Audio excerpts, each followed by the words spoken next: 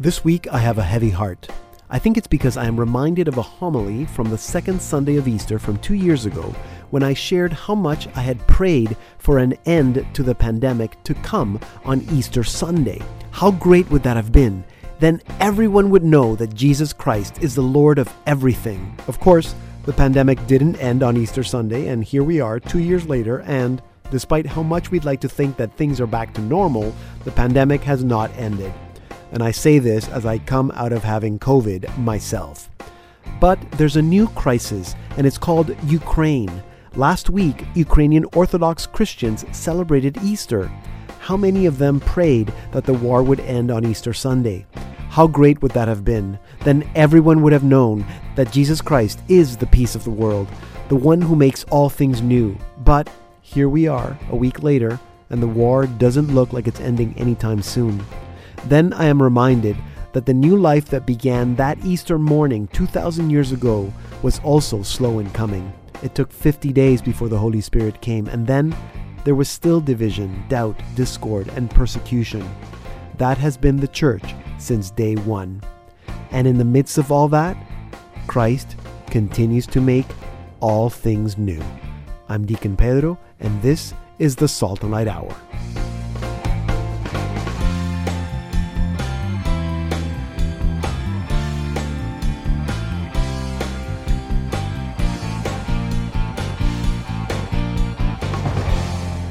Hello and welcome to an all-new Salt and Light Hour. I'm Deacon Pedro, and sitting here with me is Jermaine. Jermaine, it's good to see you. Likewise, it has been much too long. I know it has been. It feels that way anyway. How's the Easter season going for you so far?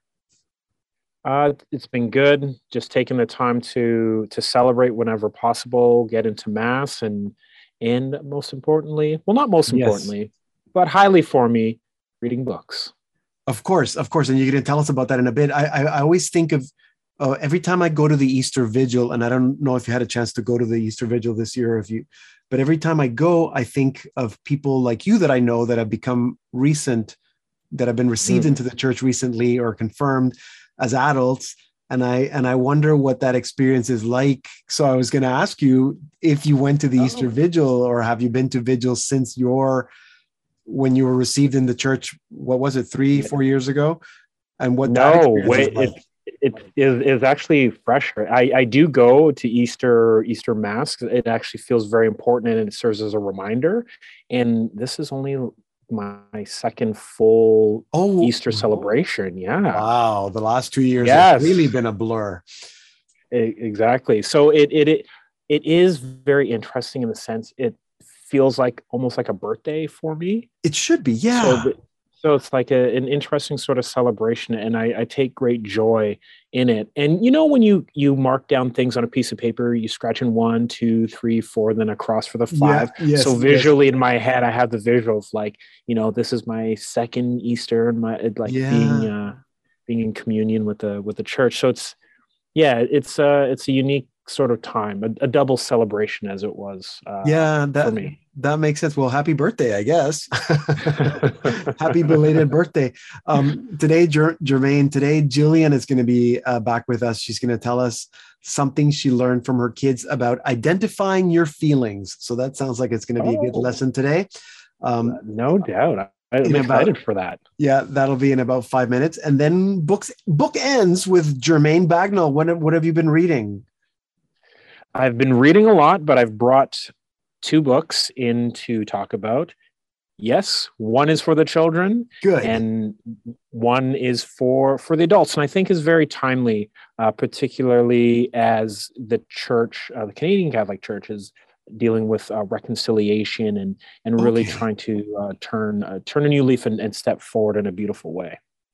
Oh, okay. I look forward to hearing about that book. So that's going to be in about 15 minutes. After what I learned from my kids. And then Jermaine, so you know, we hear about all these kind of like pro-life arguments and conversations that are happening about the life issues. Have you ever heard of the life principles? I have not heard of the life principles. Okay, so when I first got really into sort of this sort of pro-life work and stuff, maybe 20 years ago, 18 years ago, one of the best arguments that I found to help, especially young people, understand why pro-life makes sense are these principles called the life principles. They were created by a priest, a Jesuit priest, Father Robert Spitzer, and they were taught through an organization called Healing the Culture. And I thought it was just so, it was philosophy, really. I mean, which I really enjoy.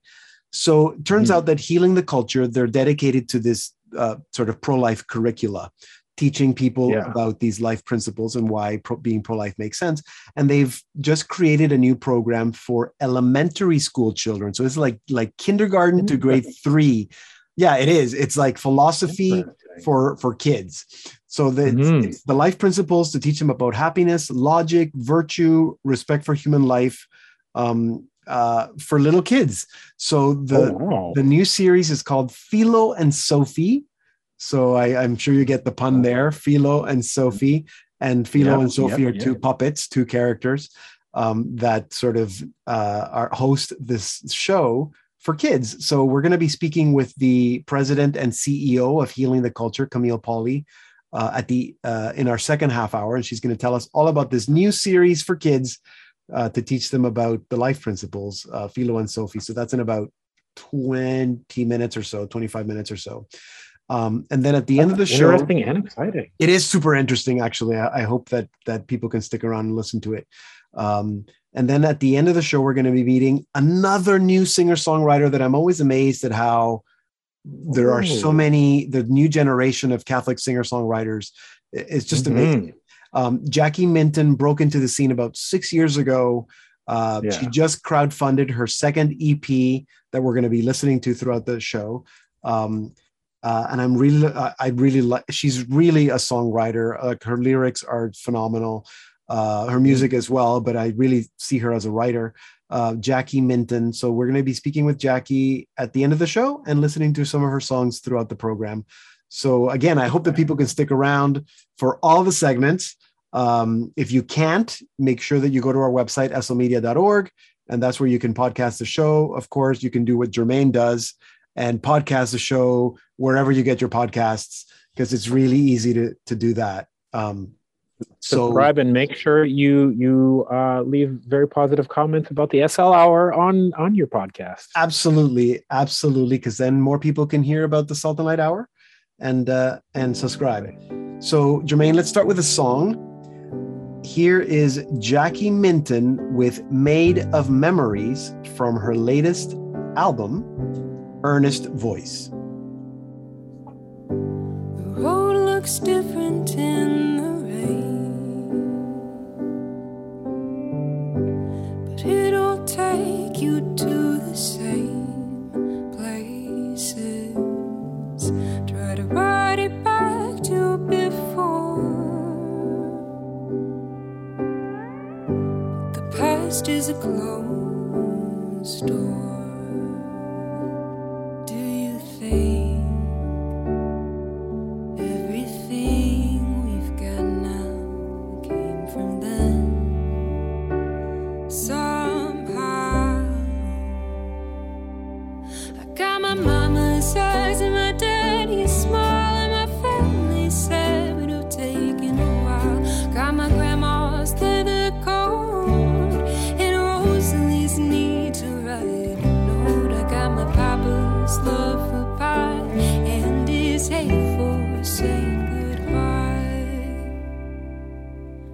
But I can see we can't go back 'cause we're made of memories.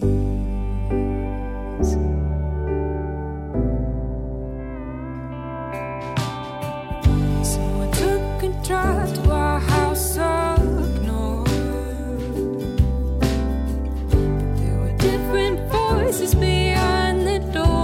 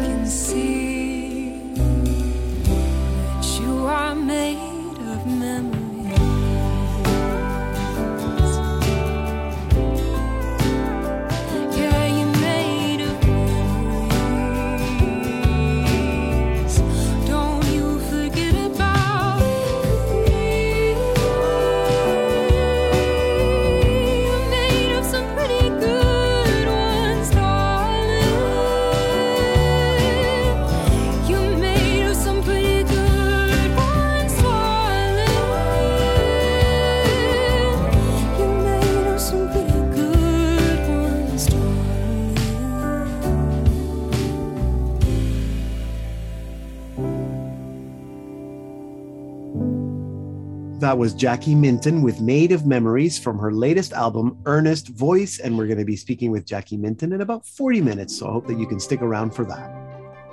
And now it's time for What I Learned from My Kids with Jillian Cantor. Jillian, welcome back. Thank you so much. How are you doing? I'm good, thank you. So we survived Lent, we survived Easter. Do we have a good lesson today? I hope so. I hope somebody can find this useful. This lesson comes courtesy of Miss Jane Cantor. And we're going to title it, Be Mad for a Reason. So let's dive in, shall we? Yes. Every once in a while, little Miss Jane will stomp through the house and announce loudly, I'm mad for no reason. So as you can imagine, that's a lot of fun to deal with as a parent. We get to hear that. Good. So let's explore. At least she knows. At least she's aware that there's no reason. Yes, that's a step. Or is she? Of course, there's a reason, but she's not always able to connect those dots between X and Y to figure out why she's feeling like Z.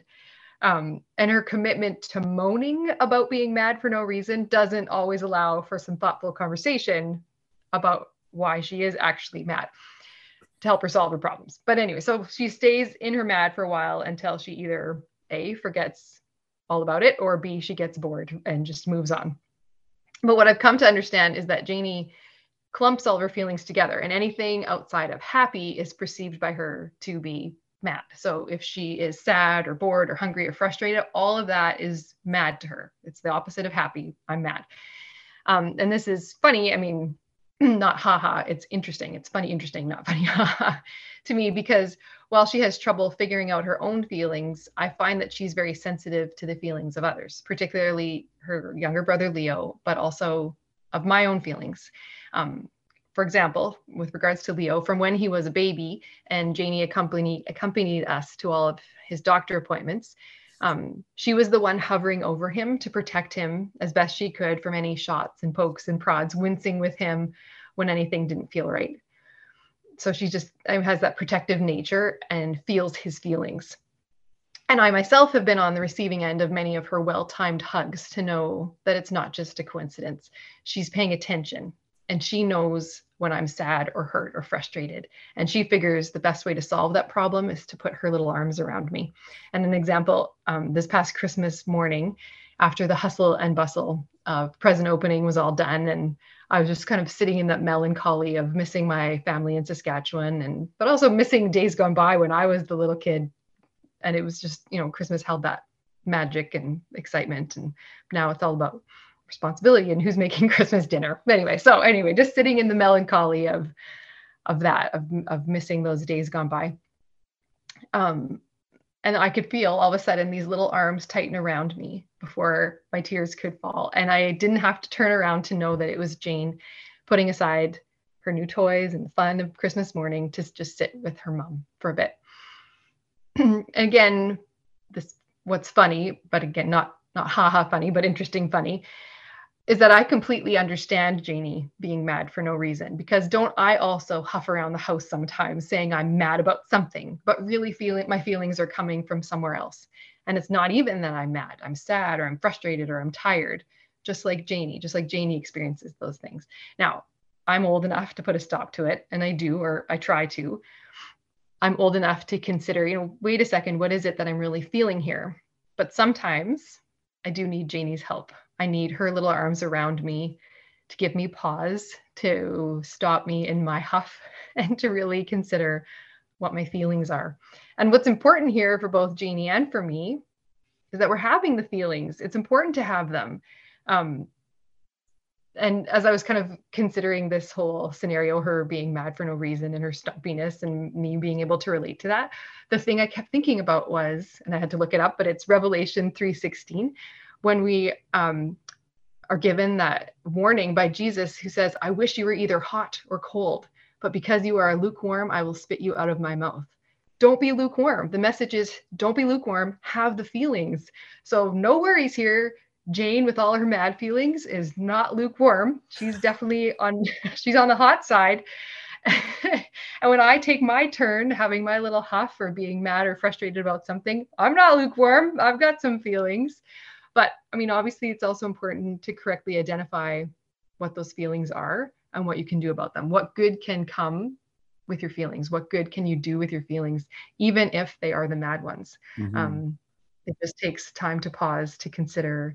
But have the feelings. So it's okay. Be mad for a reason, but figure it out and then stop moaning. So there you go. Great lesson. Great lesson. Always good lessons from Janie. And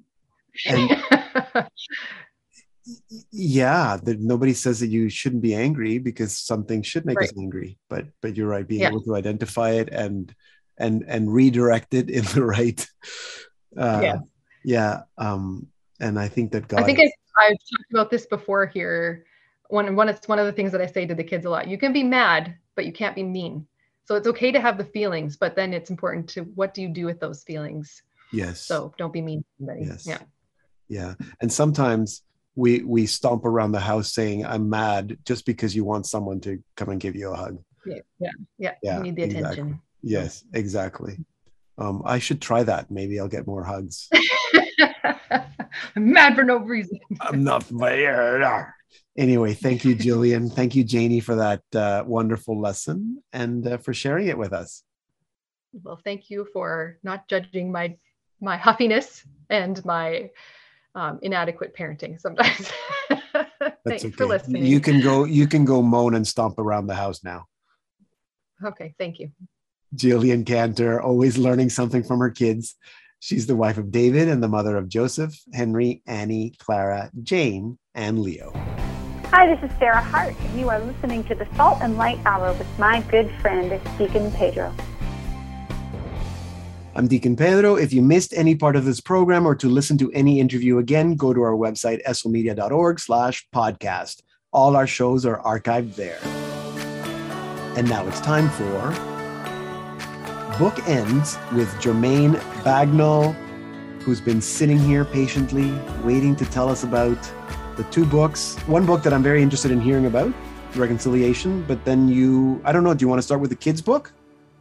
We'll start with the kids' book. This one is something everybody will be pretty familiar with. The first one is an illustrated telling of a biblical story everybody's familiar with, David and Goliath, which is also the name of the book. It's by Tomie dePaola and published by Magnificent Ignatius.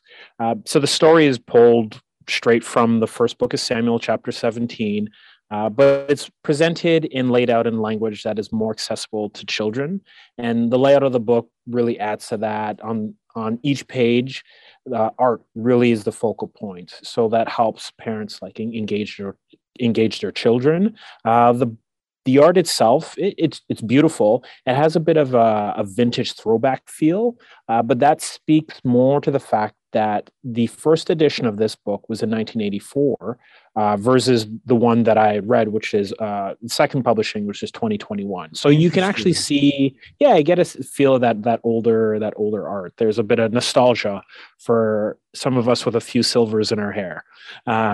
Okay. And the good thing about the tale and the book is that it presents parents with an opportunity to share a variety of lessons with their children. The kids get to see David battle Goliath and win, so parents can speak to children about, what it means to have faith, the power of courage and commitment, answering that call that's placed in your hearts, really vital things for children to learn. And this book does a really beautiful illustrative way of doing that.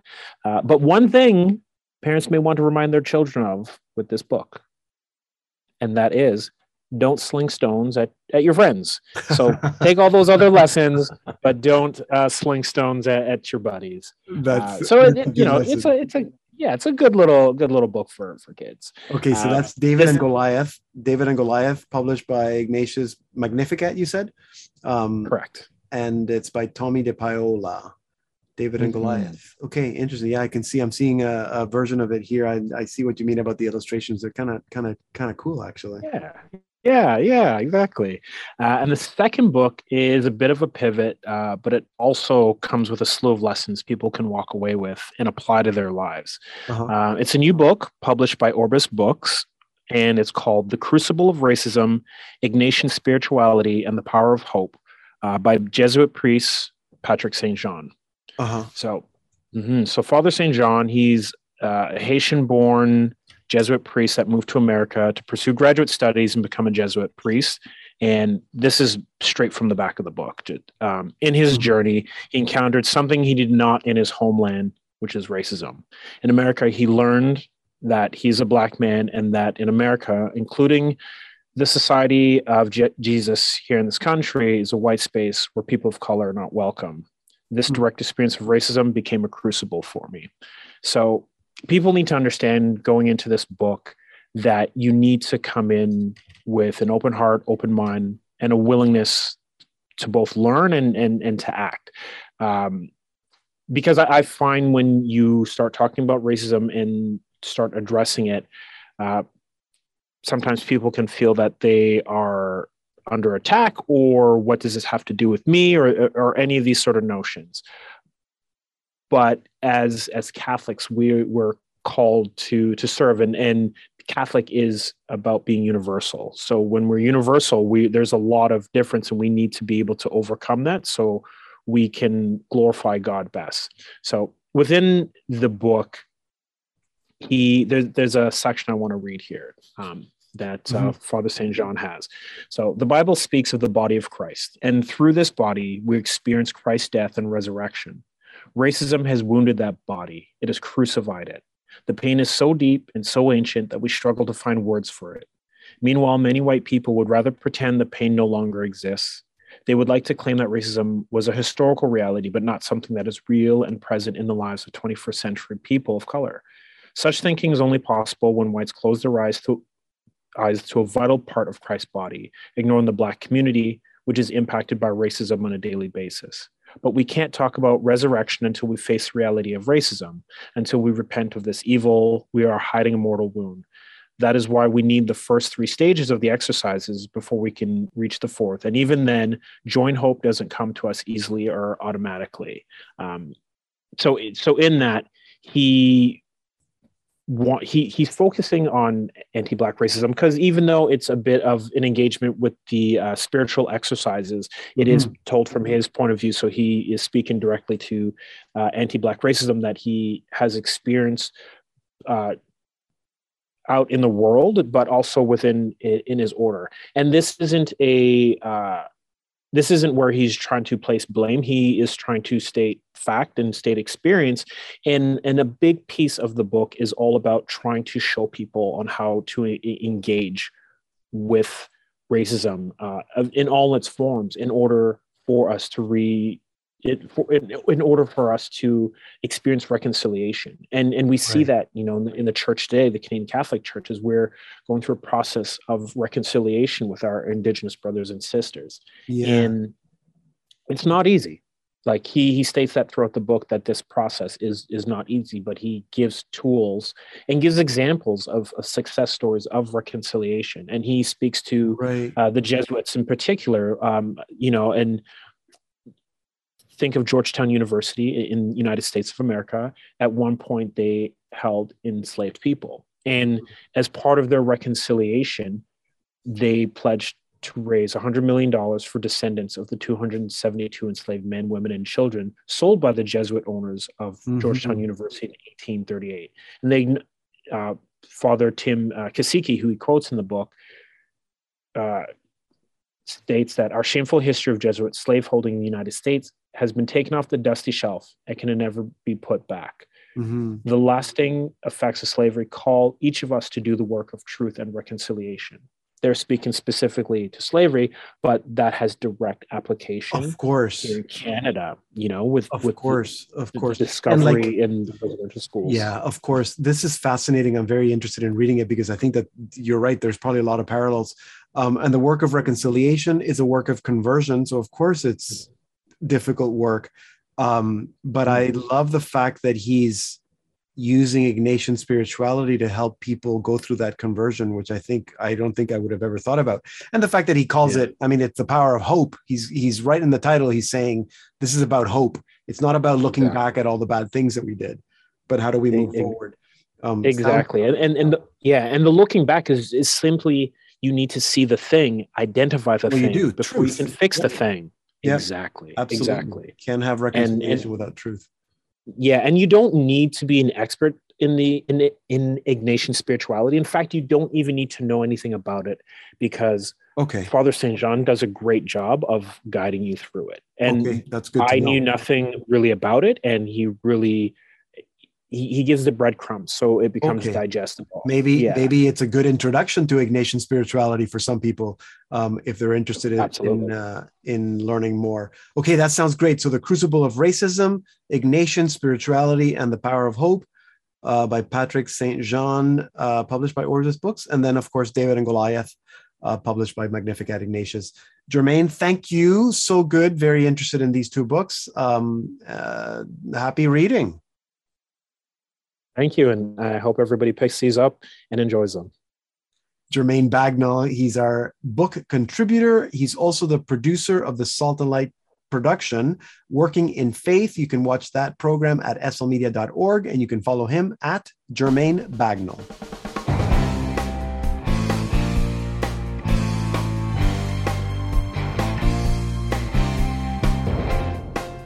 Coming up in our second half hour, a new Life Principles series for kids from Healing the Culture, and we meet singer-songwriter Jackie Minton, so stay tuned.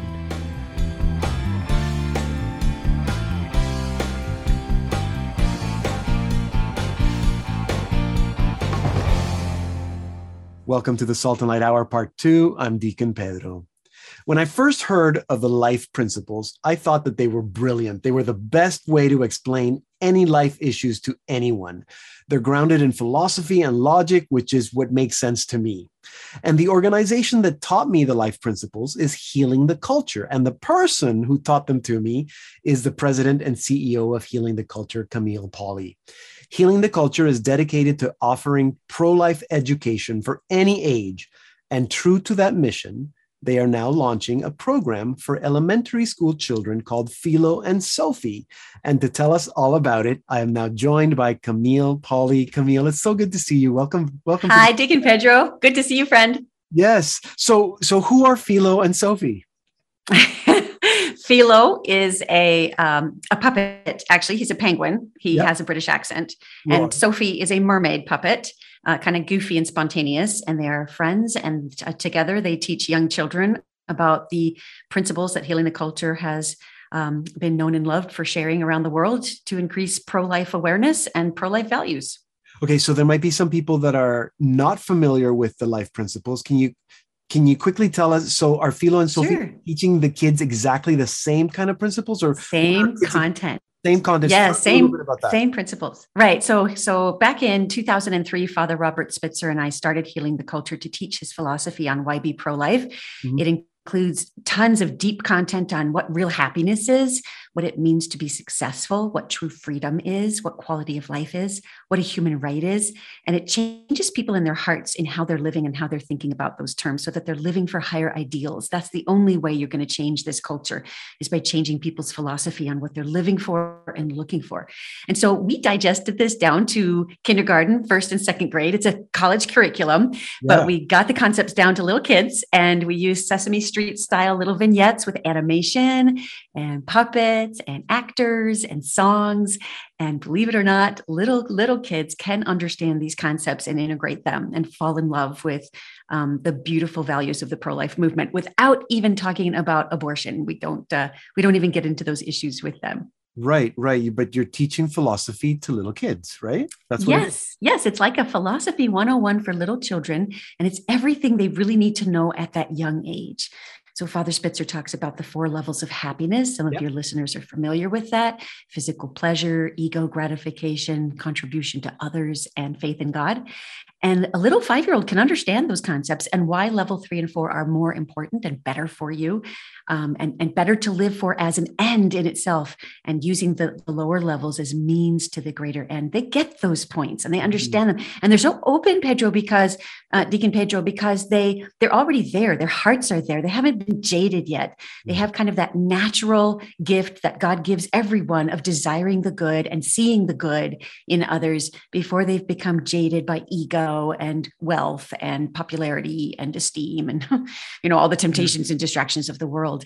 And so it's been a phenomenal way to introduce these concepts very young when kids really need it now in a culture that is guiding them seriously astray.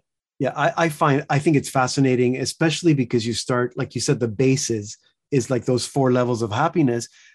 For someone that might be listening, thinking, you're not talking about abortion, so how is this related to life?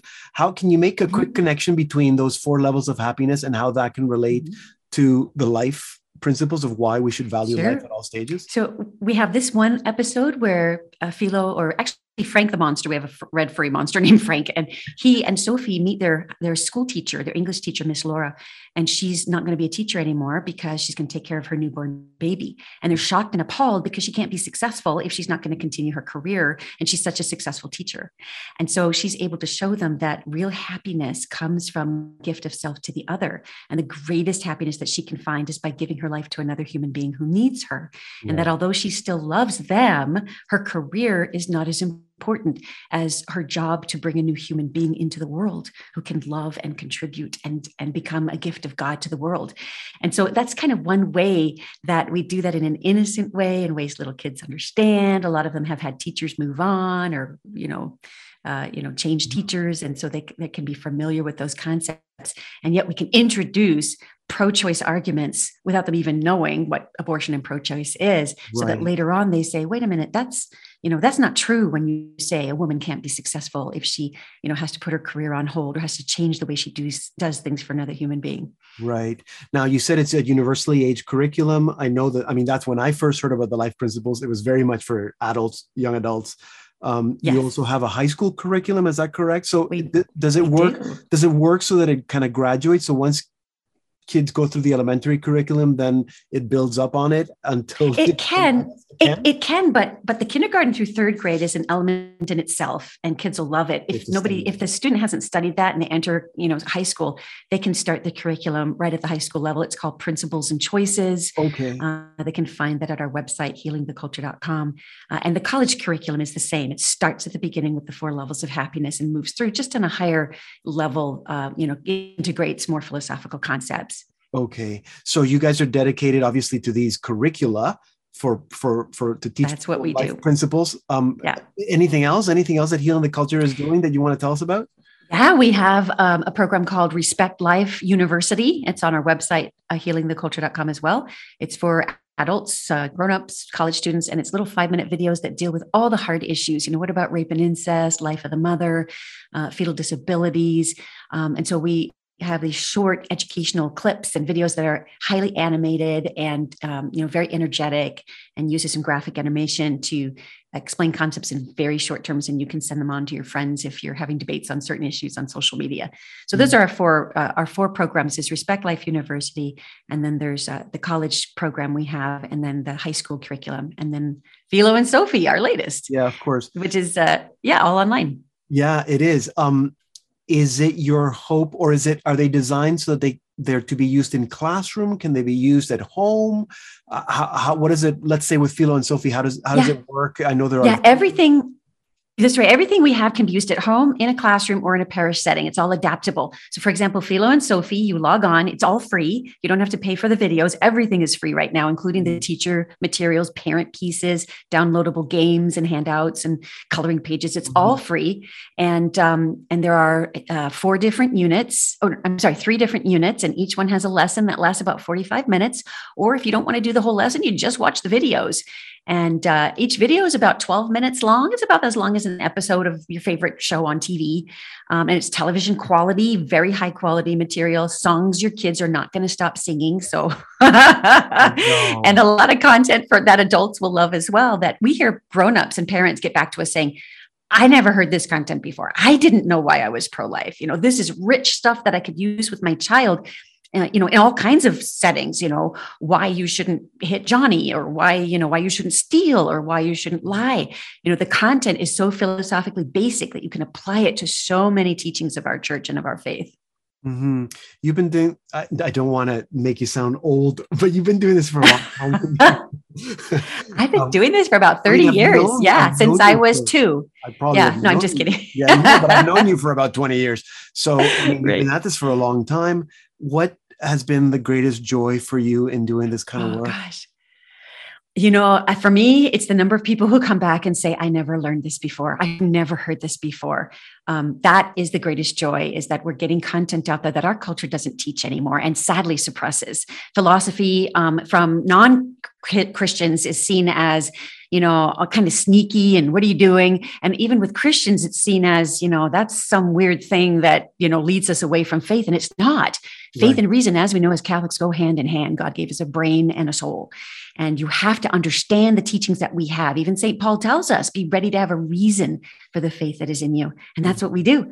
And we even have high school and college kids watching Philo and Sophie and loving it. We tested it in a high school class and they loved it. They're singing the songs too. So it's for everybody. Well, I like I said at the beginning, for me, this is wonderful because it's so logical. It's not hitting people over the head with religion. It's just really basic, but not basic in that it's simple. I mean, it's simple, but these are deep concepts. So I'm very excited. It's right at the bottom of where people need to be. Yeah. Exactly. And it contradicts what our culture is teaching young people with all this content in libraries for young people on, homosexuality and abuse of your body being a good thing. And, the despair of atheism as something wonderful. It's contradicting all of that. Even a lot of, Disney programs now that are out that are really harming and damaging our kids.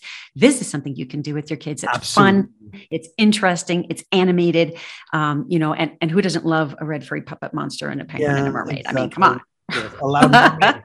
Anyway, Camille, thank you so much. It's so exciting. I'm glad you guys are doing this. And I know there's going to be more to come over the years. So more to come. I know. Thank you for the work. And thank you for telling us about it today.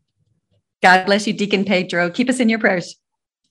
Camille Pawley is the president and CEO of Healing the Culture. You can learn about them at their website, healingtheculture.com, and you can watch Philo and Sophie at philoandsophie.org. If you missed any part of this conversation or to listen to the rest of the show, go to our website, slmedia.org/podcast. And here now is our featured artist of the week, Jackie Minton with Carry You from her latest album, Earnest Voice. Don't run if you don't have to. Your feet won't carry you home to me. Then hop up into my arms and do not be alarmed when it seems that I won't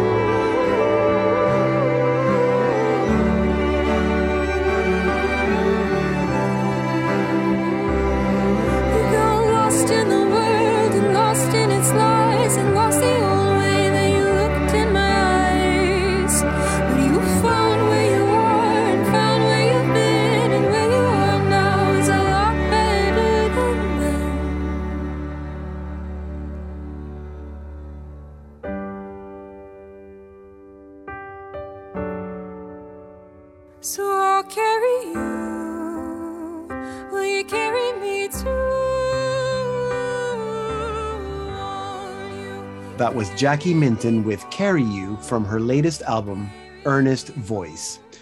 Jackie Minton broke into the pop folk scene about 6 years ago with her debut EP, Searching for Now, when she was just 19 years old. In 2019, she set out to crowdfund her latest EP, Earnest Voice, which we've been listening to and that she recorded during the pandemic. Jackie is very much a songwriter, and I am very happy to be able to welcome her to our show. Jackie, welcome to the Salt and Light Hour. Thank you so much. Thank you for having me, Deacon Pedro. Pleasure to be here. It's so good to have you on the program. Tell us a little bit about growing up. What was it like growing up? Gosh, I grew up in Arlington, Texas, so right outside of Dallas and Fort Worth. Suburban sprawl as far as the eye can see. Yeah. But my parents always encouraged me to do music, and it ran in my family, especially on my mom's side. She has 3 sisters that were or still are choir directors. Okay. So there's a lot of singing on that side of the family, and I think being raised around that. And then when I showed an interest in it, then my parents were very encouraging, and it's a bit embarrassing, but I grew up, of course, listening to like Kelly Clarkson, Taylor Swift, the pop stars of my era. Yes. And so when I first heard their music, specifically, I think it was probably Taylor's, for better or worse, and realizing that she was the one writing those songs, I was like, Mom and Dad, that's it. I want to start taking guitar lessons. Okay. So that I would have some way to express the ideas that were coming to me. How old were you around that time? I was 11. Okay. So you were having because I want to ask you about about being a writer, but so you were having these ideas, these thoughts, and you felt that you needed to actually learn the music so that you could make sense of those thoughts? Yes. And I think even I'd always enjoyed writing as a kid, but it wasn't until I had the language of music to put along with it that it started to click. Okay. For me. That makes sense. But the very first night I had a guitar, I was like numbering the strings, trying to write melodies. Oh my gosh. Even though I had no idea what I was doing. So, but you mentioned that you have aunts that are choir directors. Were you singing in the choir at church already? Was that already happening? I was not. No. I was not actually. That is something that is still very funny to me, that I fell in love with music before I fell in love with Jesus. But I received the gift before I knew the giver of that gift. And so after, I would say I was probably around like 13 or 14 when I started to have a personal relationship with the Lord. Okay. And so then the next probably, I guess even like still today, I like wrestle with that, like that he wants to bless music.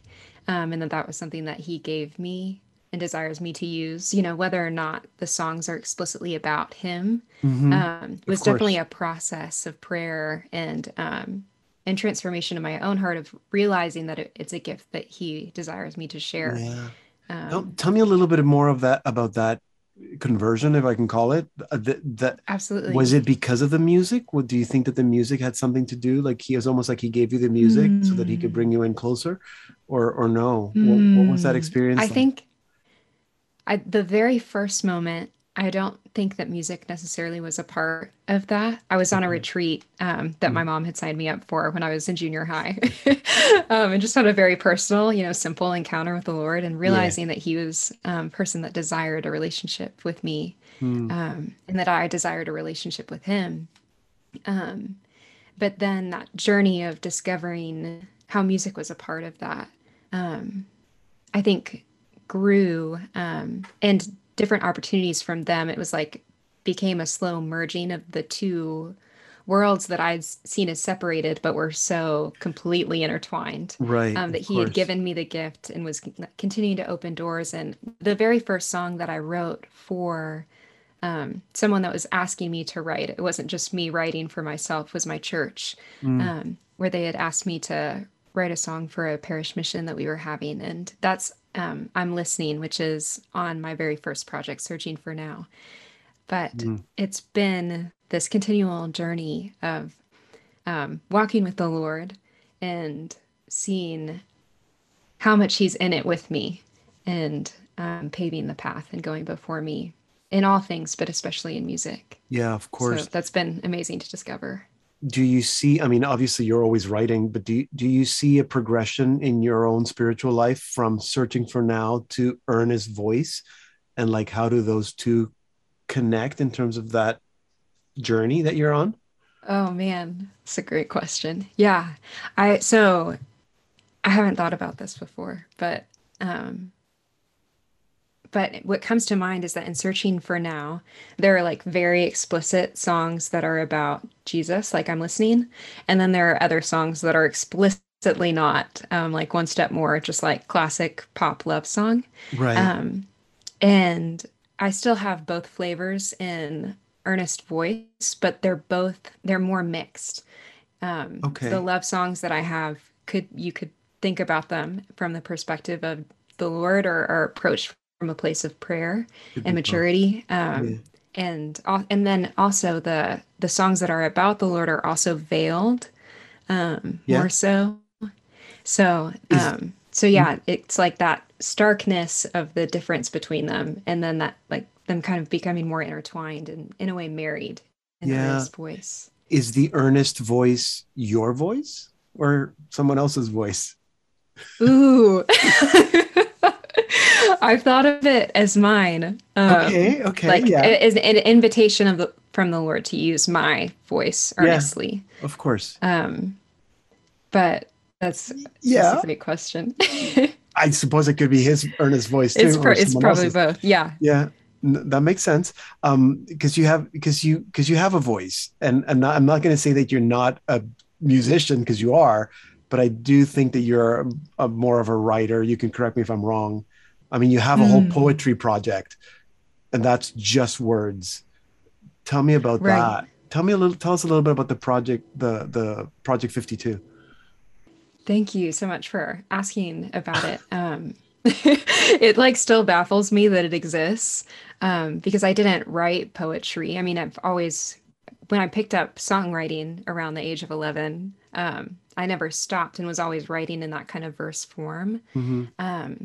But one of my good artist friends, Melanie Mitchell, she's married now and has a different last name. And I pray that she'll forgive me for not remembering her new last name. But she is an incredible songwriter. And she mentioned this book called The Artist's Way.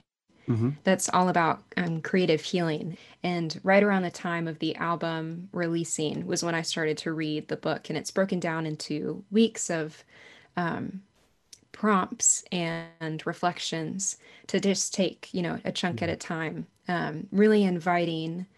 The book is not written from an explicitly Christian perspective, but recognizes that the creator of the universe was the first creator and therefore desires us to create more than we even desire to create. And so we're like wrestling with and chewing on these big thoughts and bringing, that prayer to the Lord, and being encouraged to write. That something that the book does is just like brain dump first thing in the morning, a couple pages. And so having that kind of space to just let my mind roam and to walk with the Lord, but also to just like see like the massive field of creativity and just be like, we're just going to play. And this isn't for anyone. This is just, between me and Jesus. And so much poetry came out of that eventually it came to a point where I was like, I have to do something with these poems. Okay. And just seeing that it was some creativity is, and specifically the well of creativity, the Lord himself. Mm-hmm. It's bottomless. It's never ending. And as often as we go to that well, we make space to listen, to write. Is it proportional to how much we can pull out and discover? That's wonderful. So you post a different poem every week for 52 weeks, which is wonderful, because then it's not just what's coming out of your well, but the Lord is also speaking to you through those poems. And I presume that some of those poems might end up being set to music. I know that you're going back in the studio to work on a project called Genesis. We don't have time to talk about it now, but I think that's good because it means that we'll have an excuse to bring you back on the show. Oh, good. So that you can tell us all about it. I don't know how quickly you're going to be recording, but just let us know because we really like what we hear. And it's always fun to bring people back and see what you're doing. Jackie, it's been really good meeting you. Thank you for sharing a little bit of you today with us. Of course, it's been a pleasure. Thank you for having me. You can learn more about Jackie Minton, purchase her music, stay in touch with her at her website, JackieMinton.com, and it's Jackie Jackie, JackieMinton.com, but I'll put that link on our site so you can find it easily. And of course, you can also find her on all streaming and all social media platforms. If you missed any part of this interview, you can head on over to our website, slmedia.org/podcast. All our programs are archived there. And here now to take us out is Jackie Minton with the title track of her latest EP, Earnest Voice. Fear was the easy choice that stole away my earnest voice, made of silver and glint and gold, of treasures I told, but few have heard my soul. Love knows no fear, oh love come near, I whisper in your ear when you're ready to hear. We're listening to Jackie Minton with Earnest Voice from her album of the same name, and that will take us to the end of the program. Remember that you can stream or podcast all our Salt and Light Hour programs at our website, slmedia.org. Just look for podcasts. You can also find the Salt and Light Hour Catholic podcast wherever you get your podcasts. You can follow me on Facebook, Twitter, and Instagram. Just look for Deacon Pedro. You can also email me. I love emails. pedro@slmedia.org. I respond to every single email I get. In the next couple weeks, John Finch and Chris Bray and so much more, as well as more episodes of our mini-series Indigenous Voices. So I hope that you can be with us in the next couple of weeks as we make it to the end of the season. Remember to stay safe, continue praying for each other, continue to pray for peace in Ukraine, and may you have a blessed Easter season. I'm Deacon Pedro, and this has been the Salt and Light Hour.